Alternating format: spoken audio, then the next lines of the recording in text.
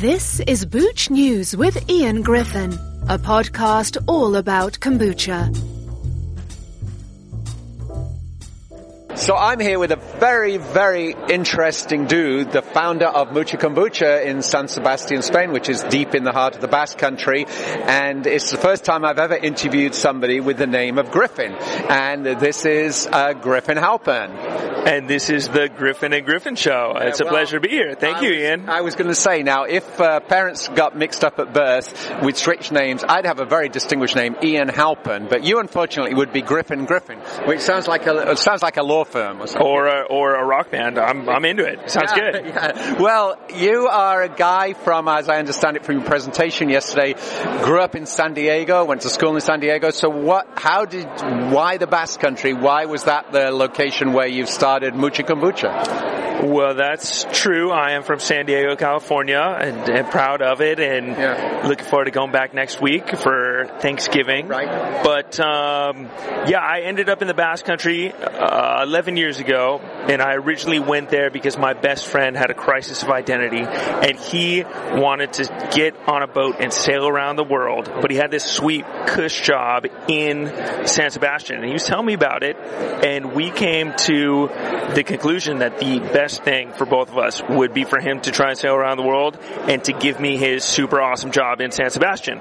So I moved out there, and then as you do, I fell in love with a beautiful woman, and that's why I stayed. That's a very good reason. What was Cherchez la femme, as they say. Yeah. So when did you launch the Mucha Kombucha? So we launched 4 years ago, and we launched before the pandemic, but we're luckily small enough that when it hit, it didn't really affect our growth trajectory that much, and we were able to work through those tough months and that tough year.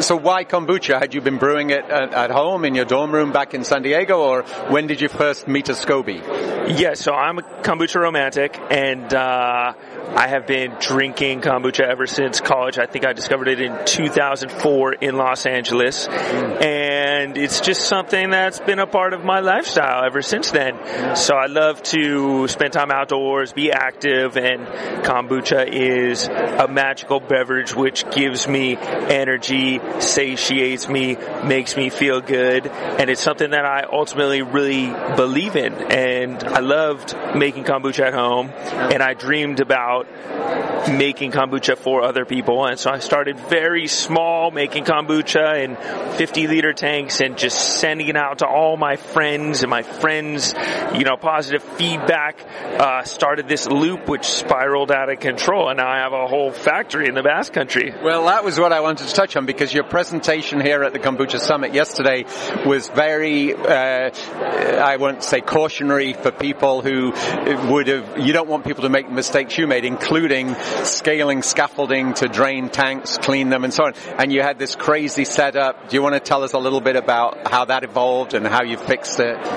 Yeah, I have been on this beautiful journey of producing kombucha for the past few years, and we have made pretty much every mistake in the book and learned from that. And so my talk here was my attempt to try to explain to those who are newer to this game, who are just beginning and full of energy and ambition, just to try and make sure they don't make some of the stupid mistakes that I made. And so we believe in traditional fermentation. And when I say traditional, I know that's kind of a loaded word, but the tradition that was introduced to me in California of beginning to brew in small batches, you're trying to ferment almost all of the sugar that you put into your sweet tea, and just having like a really wholesome, healthy, authentic, alive product. And so there are some extra challenges that come with trying to produce a product like that.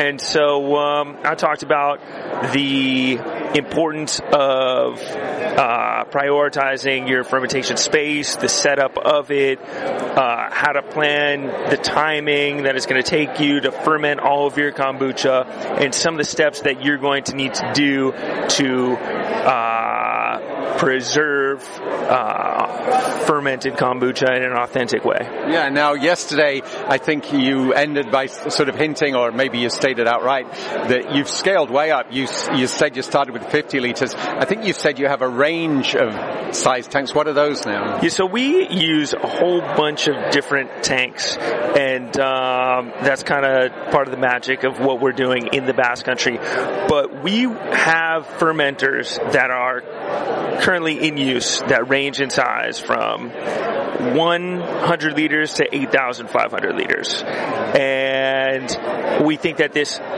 diversity of different sizes, although it complicates things in many different ways, it also adds a beautiful complexity to our final product. Yeah, and how does it go out the door? Is it bottles, cans, is it kegs?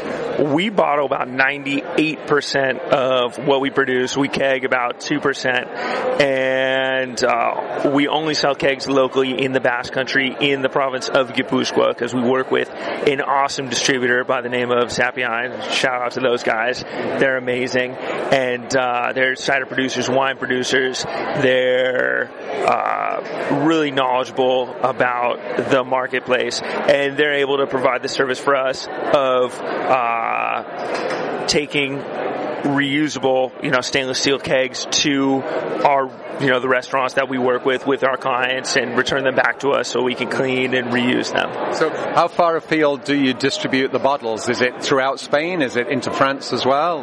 Yeah, so we're in about 400 different doors right now, mostly in Spain, but we also are in the region of southern France, from Bordeaux all the way down to the Spanish border. And, obviously you must speak Spanish. Do you speak Basque as well?